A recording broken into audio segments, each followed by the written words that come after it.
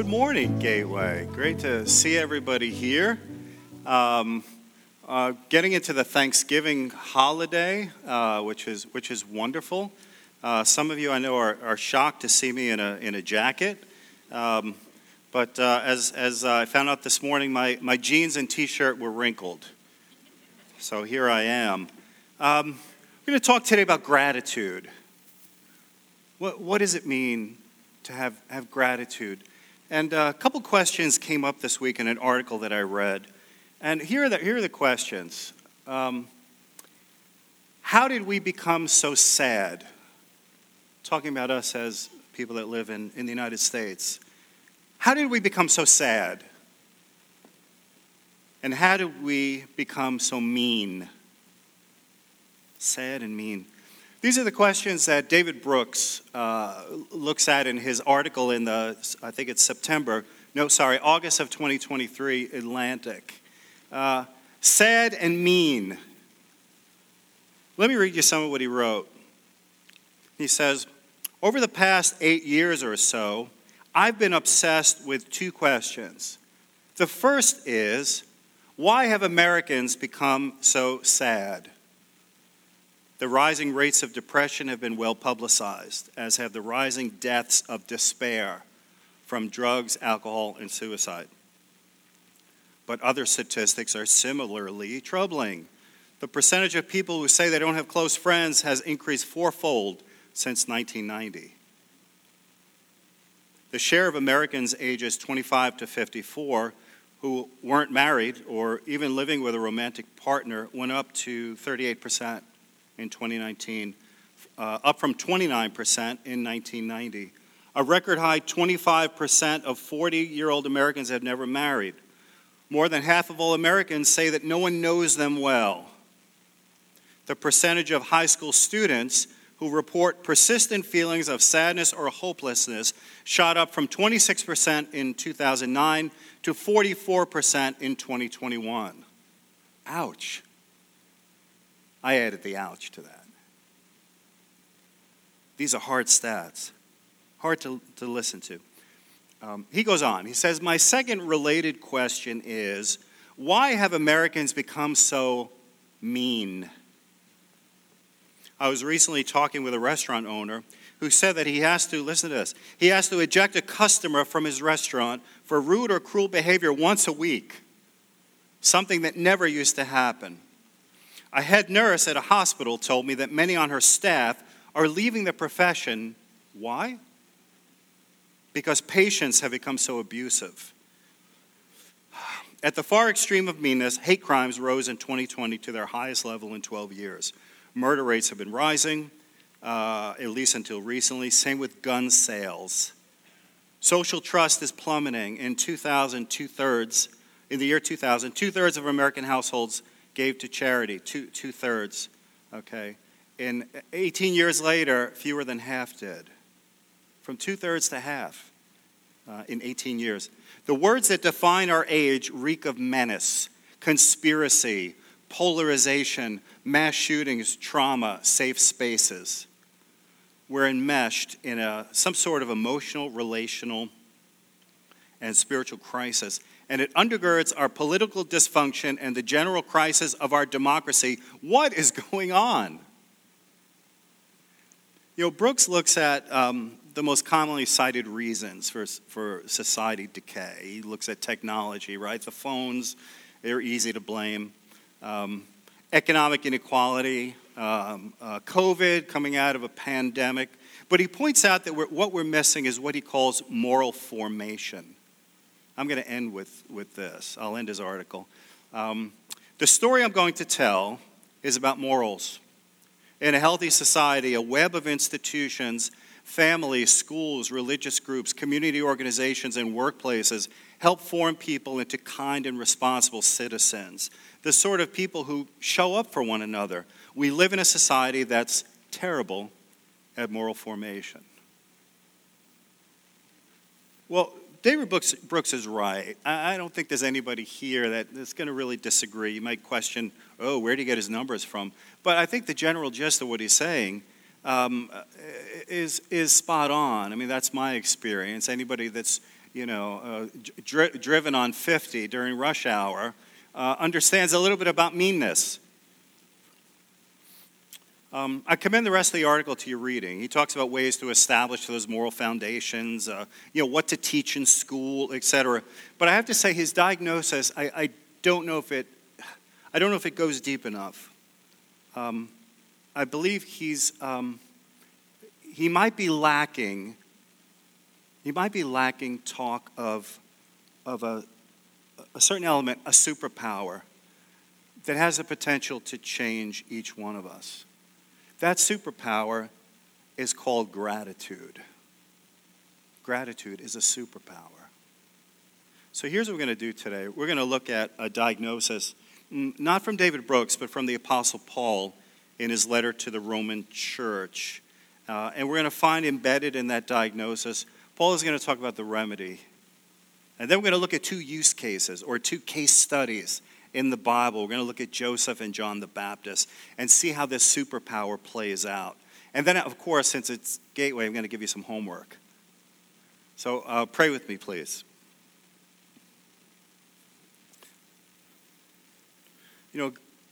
God, every time I come up here, I'm well aware I just have some words. But I know if they're your words, then they have power. And I know that there's, God, I know we're in all different places today. I know that some of us are, we're good with you. I mean, we're good emotionally and spiritually. We're good. We're good. Others of us, we're dragging, and there may even be some of us who we're ready. We're almost done. We're done. We're almost ready to be done with Christianity. And I know, God, you're able to speak to every single person where they're at today. And that's what we're going to lean on today, God. As I speak, I'm going to lean on you to supply that power that I don't have, to speak to every single one of us. So we rely on you for that, Lord. Yeah, in Jesus' name, amen. Amen. So we're going to look at the book of Romans. And before we go on, Michelle is making me do this. I'm going to give a shameless plug to my Romans class that's starting in January. It's actually part 2. So shamelessly, I will invite every single one of you to that class. Even if you missed part 1, we'll get you up to speed. Okay, where's Michelle? Did I do okay? Okay, thank you. Just checking. Awesome. So Romans, let me talk about this. So those of you that took part 1 of the Romans class, you probably know this better than I do. Paul is writing to a church, a gathering of Jesus followers in the world's capital, Rome, which is kind of like Washington and New York and LA all put together. The center of the ancient world. He's giving them Christianity 101. He's going to establish them. He wants them to really get a sense of where he's coming from, because he wants to make Rome probably his home base for missions. So he's going to give them what's critical for them to know. This is critical. We're going to start in Romans chapter 1, verse 8. And it's heavy. Prepare yourself. This is heavy. The wrath of God is being revealed from heaven against all the godlessness and wickedness of people who suppress the truth by their wickedness. Hold on. Wrath of God, God's opposition. Paul's being very, very clear. There's certain things that God opposes, and I'm going to talk about them in a minute. Okay. Who suppress the truth by their wickedness, since what may be known about God is plain to them, because God has made it plain to them. For since the creation of the world, God's invisible qualities, his eternal power and divine nature have been clearly seen, being understood from what has been made, so that people are without excuse. Just as an aside, it's really interesting. The Bible never argues for God's existence. Really interesting. It assumes it. It assumes it. And it assumes that people that don't believe, that the problem is not on God, the problem is on them. It's not that there's not enough evidence. There's something wrong in here with those people. All right, people are without excuse. For although they knew God, they neither glorified him as God nor gave thanks to him. Okay, bold that, underline. Okay, they neither glorified him as God nor gave thanks to him, but their thinking became futile, and their foolish hearts were darkened. We'll go on. Although they claimed to be wise, they became fools and exchanged the glory of the immortal God for images made to look like a mortal human being and birds and animals and reptiles. So, what is Paul saying here? He says, this is what happens when two things happen. All of these effects come from two things that are not there. When two things don't happen, here's where we wind up. Now, we would expect him to say the first one, right? When you don't glorify God, okay, well, of course, glorify God means recognizing his greatness. We just sang about that a minute ago, right? Recognize him for who he really is, his goodness, his mercy toward us. We glorify him. We would expect Paul to say that. If you don't do that, well, then not good things are going to happen. We expect him to say that. But Paul goes on. He says, not only do we not glorify him, but we're ungrateful. We lack gratitude. And because we lack gratitude, this is what happens. Let's move on to verse 24. It says, therefore God gave them over in the sinful desires of their hearts to sexual impurity for the degrading of their bodies with one another. They exchanged the truth about God for a lie, worshiped and served created things rather than the Creator, who is forever praised. Amen. Okay, stay with me. Paul's going to go on a little bit more. He says, because of this, God gave them over to shameful lusts. Even their women exchanged natural sexual relations for unnatural ones. In the same way, the men also abandoned natural relations with women, were inflamed with lust for one another. Men committed shameful acts with other men, received in themselves the due penalty for their error. Furthermore, just as they did not think it worthwhile to retain the knowledge of God, so God gave them over to a depraved mind, so that they do what ought not to be done. Okay, and here Paul he's going to give a laundry list in addition to what he just pointed out.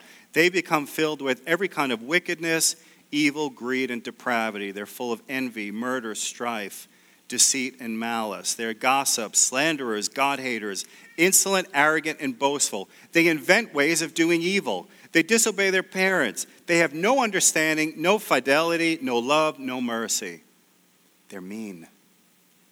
Although they know God's righteous decree that those who do such things deserve death, they not only continue to do these very things, but also approve of those who practice them.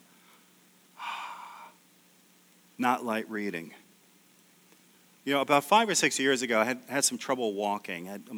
My knee was acting up, and I needed an X-ray. So, you go to the doctor, and they... they don't like to do MRIs, right? It seems like that's the case because those things are expensive. Let's do an X-ray. So I'm like, all right, let's do an X-ray.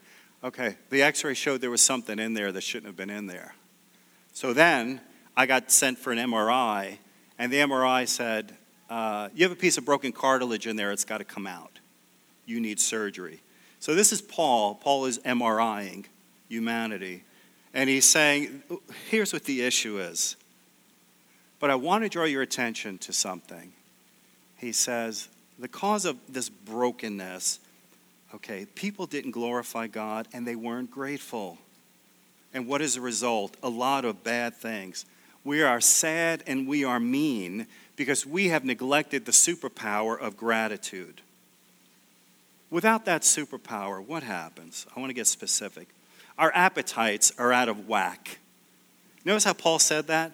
Our desires are disordered because we've neglected the superpower of gratitude. Even the most basic, like our most basic instincts, right? That are, deep within, even those are disordered. And when our desires are disordered, that spills out into society. We can't keep that tidy when our appetites are out of whack. I want to sit on this point for a second because I think Paul is being really countercultural to American thought here. He's actually saying a couple of things here. He says, one is, get this, it's actually possible to want the wrong things. It's possible to desire things that are bad for us, to have misdirected desires. So some years ago, our family vacationed with friends of ours. We went to Bethany Beach. We rented one of these big beach houses, and their kids were about the same age as our kids. And the daughter of my friend, again, young teenager, get there to the beach, and she's talking about, she wants to go to the movies. Okay, she wants to go, but we're at the beach. Okay. And the movie she wants to see it's R-rated. Okay, and it's one of those movies. Yeah. So parents are going back and forth with her. Okay, we're at the beach. No, I want to see the movie. I want to go to the movies. I want to see this movie. I want to see this movie. And my friend, the dad, in an inspired piece of parenting, looked up from what he was reading and said, "You shouldn't want that. You shouldn't want that. You shouldn't want that." It is possible to want the wrong things. It is possible to want things that are wrong for us. You shouldn't want that. And I'll say this, sometimes instead of celebrating our desires and making them a foundation for our identities, I think instead what we need to do is take those desires, sit them in a chair, shine a bright light on them, and interrogate them. This is countercultural. Now, the other piece of that, our desires can be misdirected. I want to just hang on this for a second, is that they're not private. Okay. If you know me at all, you know that I really like food. I mean, I really like food. And I've become a little bit of a chef. I'm not that good, I don't think, but, I could make a decent sauce and, some other things. Make a really good baked ziti. I'm sure I'm going to get emails now that, okay, John, can we taste that baked ziti? Would really like to taste that. Some of you are thinking, what on earth is baked ziti? I don't know. Okay, more on that when we have our next potluck. So, I really like food. The problem is I like too much of it. I like a lot of it. So a few weeks ago, I had to bring the car into to the mechanic. I needed an inspection on the car. So this is a true story. So I go in there and I see the guy who usually does the car.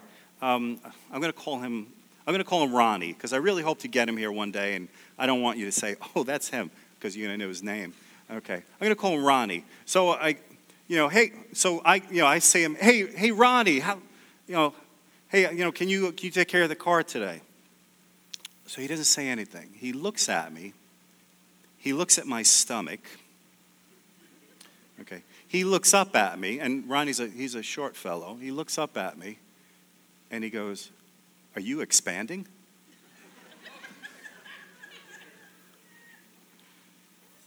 True story.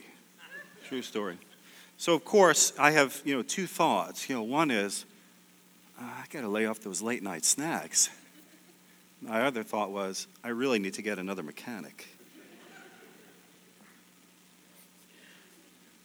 My wife isn't here today. She's up in New York visiting family. She's like the advanced scout. We're going to go up to New York for Thanksgiving, and she's probably watching this and thinking, "Oh, I haven't heard this." Okay, I'm cutting off that guy's desserts. That's it. We can't keep this tidy. We can't. When our desires are out of whack, we can't just keep that to ourselves. We can't. It spills out. I believe what Paul is saying here is that your desires are disordered because you don't have gratitude. Because gratitude is a superpower, and it has the power to bring order to our lives. Okay, some of you are probably thinking, wait a second. Wait. Doesn't Oprah do gratitude? The gratitude journal, and where's God in that? And some of you are probably thinking, well, wait a second. Didn't I just hear a podcast on gratitude about how it's good for me, right? And it is, but how it's it makes me more emotionally resilient, makes me happier. Yeah, it is. And you're thinking, well, where's God in that? I'm not really sure. I know people that are atheists or don't really have a connection to God who seem grateful. And I'll say a couple things. One is you're correct in a sense. I stole the tagline, "Gratitude is a superpower," from Rainn Wilson. Yeah, from The Office. He actually spoke at a tech conference that I was at some months ago. It was really funny. You have like CEOs of tech companies are getting up and talking about their latest and greatest tech that's just absolutely amazing. And then, next thing I know, it's Dwight from The Office. He's getting up there and he's talking about gratitude. So yeah, there's a certain sense that, gratitude is it's a reality, and for people that don't have a connection to God, you can have feelings of gratitude. You can have feelings of gratitude, and that can have positive effects. But I'm talking about something different. What I'm talking about is gratitude in the Bible. Always involves three elements. Gratitude in the Bible always involves three elements. You have the giver, the gift, and the getter. We'll keep it all G's. The giver, the gift, and the getter. So the giver is, what's the giver? Someone outside of myself who wants to do good things for me. Someone outside of me that wants to do good things for me, who intentionally wants to do or give good things to me. For gratitude to happen, you need the giver. And then there's the gift. There's something that is good for me.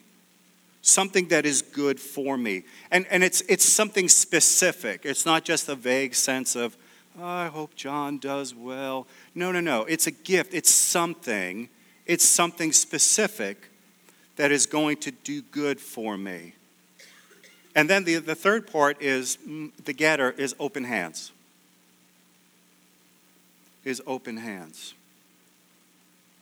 You can have feelings of gladness that something good has happened to you, and you can receive it, but without the giver, there's something missing.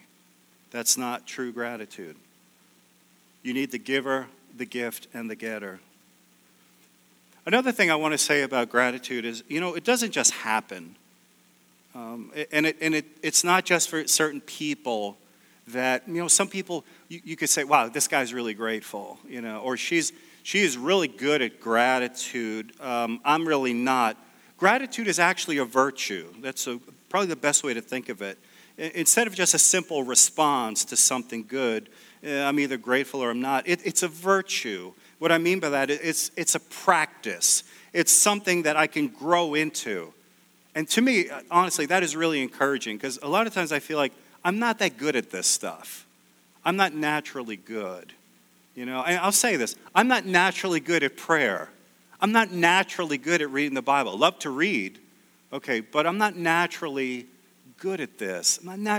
Prayer doesn't come natural to me.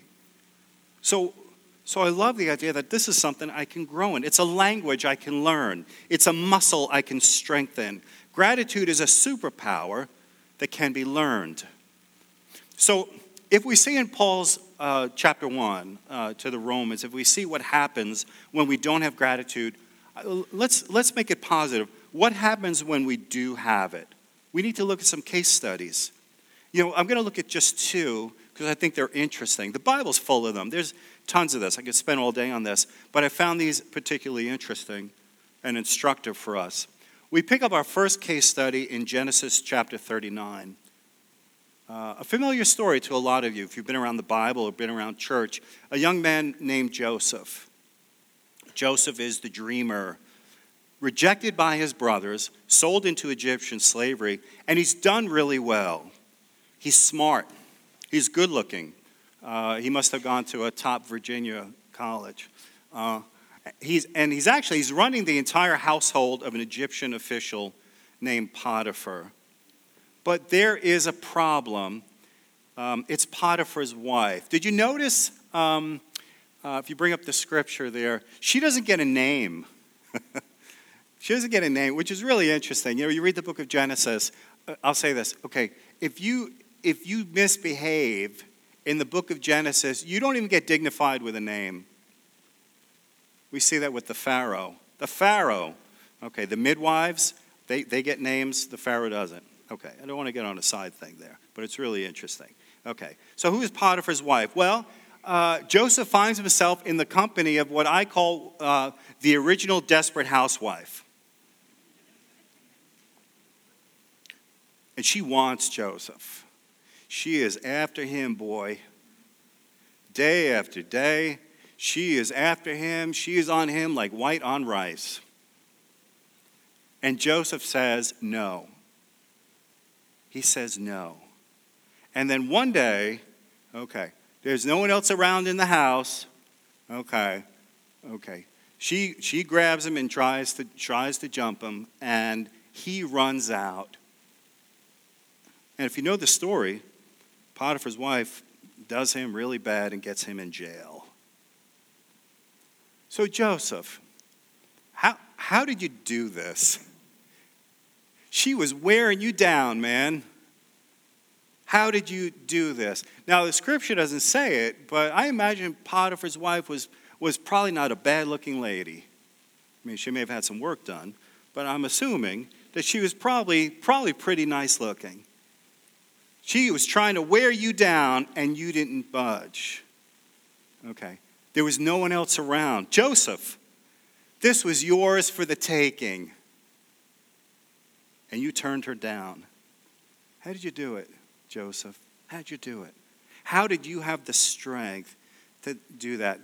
And we find the answer to that in his own words. Listen, he says, my master, Potiphar, he doesn't worry about anything here.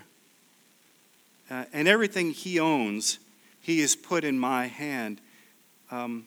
He has no greater authority in this house than me, and he has not withheld anything from me except for you, Mrs. Potiphar, since you are his wife. So how could I do this great wickedness and sin against God? Were you able to pick up the three elements in what Joseph said? He says, my master, the giver. The giver has given me. He has put everything in my hands. The gift. He's not withheld anything from me except for you. He has given to me. I'm the getter.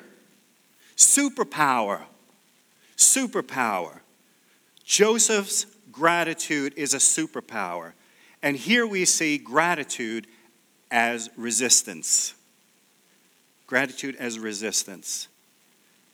Now, Joseph didn't pull this out of the air, okay? This was Joseph's settled disposition. This was part of his posture. This was his stance. This is his way of being in the world, so that when temptation came, he was ready for it. I think we have a tendency to read this, and, we get hung up on the sex part. And of course, that's here. We look at this and we think, oh, Desperate Housewives. All right, this story is ready for HBO. But I'm convinced this is less about sex than we think. You know what I think this is really about? This is about entitlement. This is about entitlement. This is really about Joseph resisting entitlement. Here's what I mean. Sometimes when we read the Bible, especially about one of the heroes like Joseph, we can look at what they do as kind of inevitable. We could say, well, of course Joseph is going to do the right thing. He's one of the good guys. But this could have gone very different. Picture Joseph with a different posture. Picture Joseph rehearsing in his mind the grievances. Picture him. I was mistreated by my own family. I was sold into slavery. I was treated like, and here I am, Potiphar. He doesn't even know what's going on here. Picture Joseph rehearsing that in his mind. This would have been a different story. Instead, he was rehearsing the gifts that he had received from the giver. So here we see that gratitude is a superpower of resistance against entitlement. Brothers and sisters, we live in a country where people, and some of them are brilliant, they are spending lots of money, time, and energy to convince us to buy stuff and to participate in things. And mostly buy things because you know what? Because we deserve it. You deserve it. In the next few months, we're going to get bombarded. It's already started, buy this. You deserve this. Or the people in your life deserve it. But we resist. We can resist because of gratitude. It is a superpower against entitlement. A superpower. So what else does gratitude look like? I have one more case study we're going to take a look at today. John the Baptist, John the Baptizer.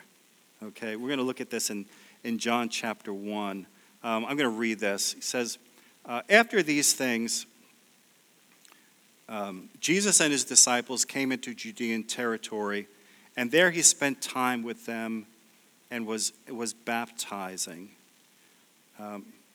John was also baptizing at Enon near Salim because water was plentiful there. And they were coming and were being baptized. John had not yet been thrown into prison. So John, this is in the New Testament now. John is on the scene. And John was huge. John was a rock star. He was a rock star.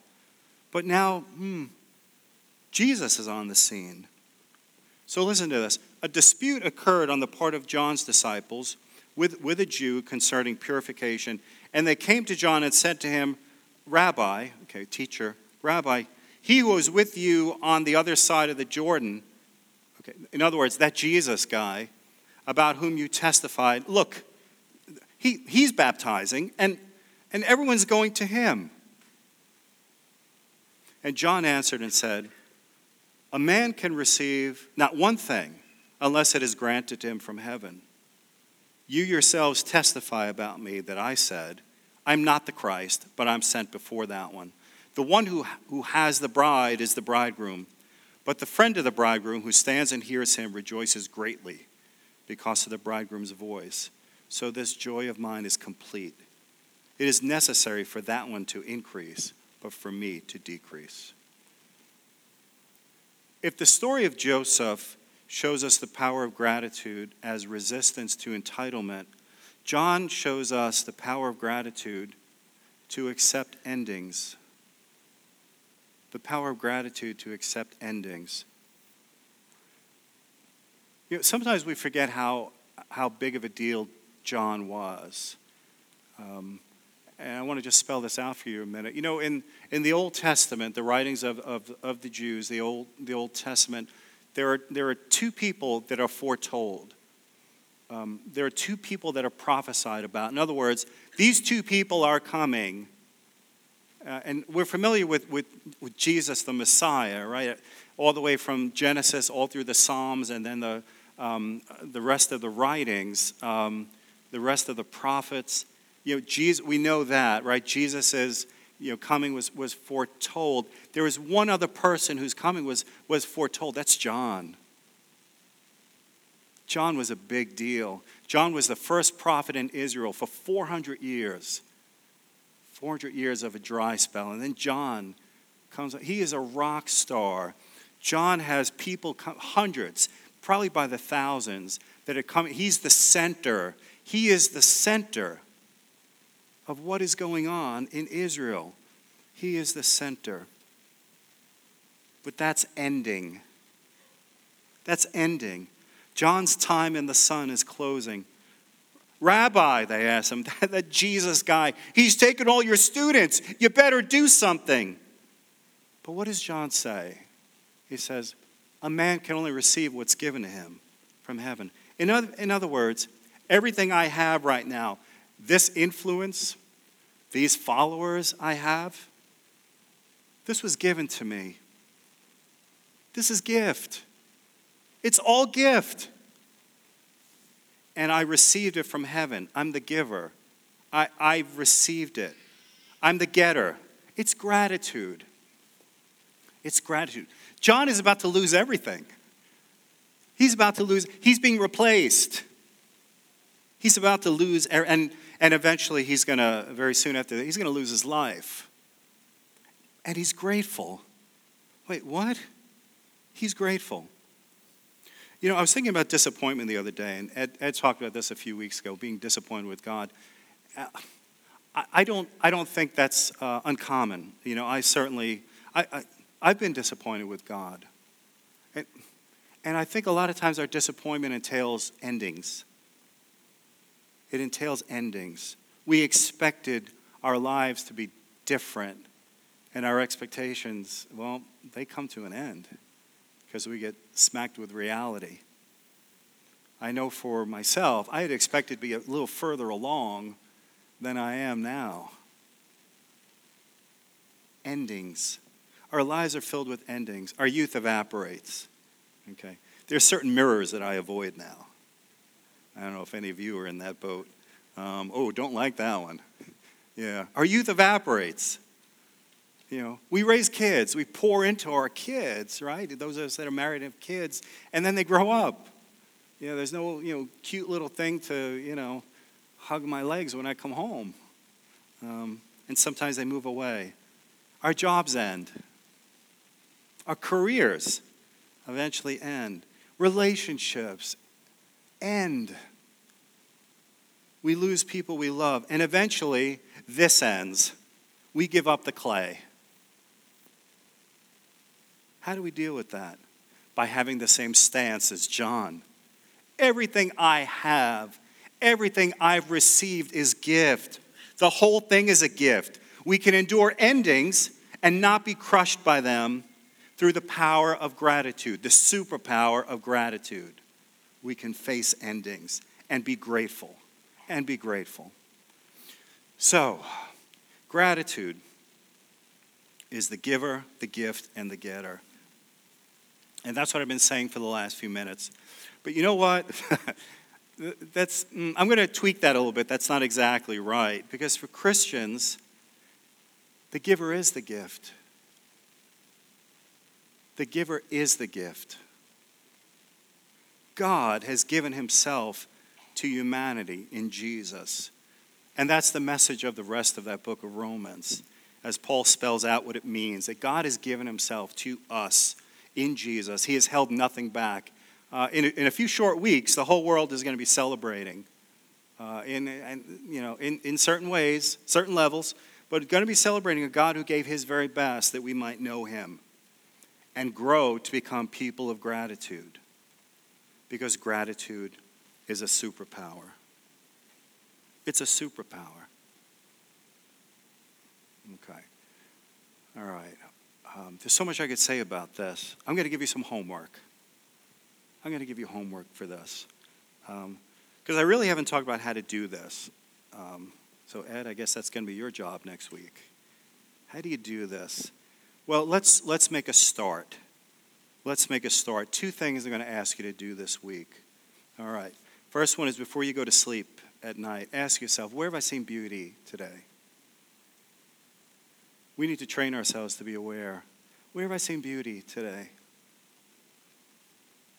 That's when you go to sleep. When you get up, I'm going to challenge us. Your first words out of your mouth, make them thank you. Make them thank you. Make them thank you. Where have I seen beauty? And thank you. And we're going to start to continue to grow in this superpower called gratitude. Let's pray.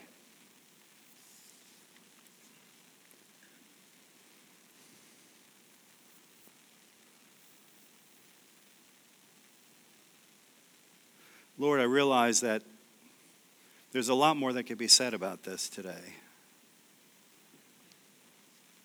A lot more. And it's only your goodness to us that where we even can make a start. I pray for us, Lord. I pray for us that we can become those people of gratitude. And Lord, I know there may be people here that they've never accepted that gift. It's never made sense to them. And maybe some lights have gone on today for them. And I know that your arms are wide open toward them. And you are much more willing to receive them than they are to approach you. Thank you for those wide open arms. Lord, the rest of us, we're all over the map, I know. And we're going to be challenged. We're challenged now. We're going to be challenged in the next weeks ahead. God, remind us. Remind us of all you've done for us and all you continue to do for us.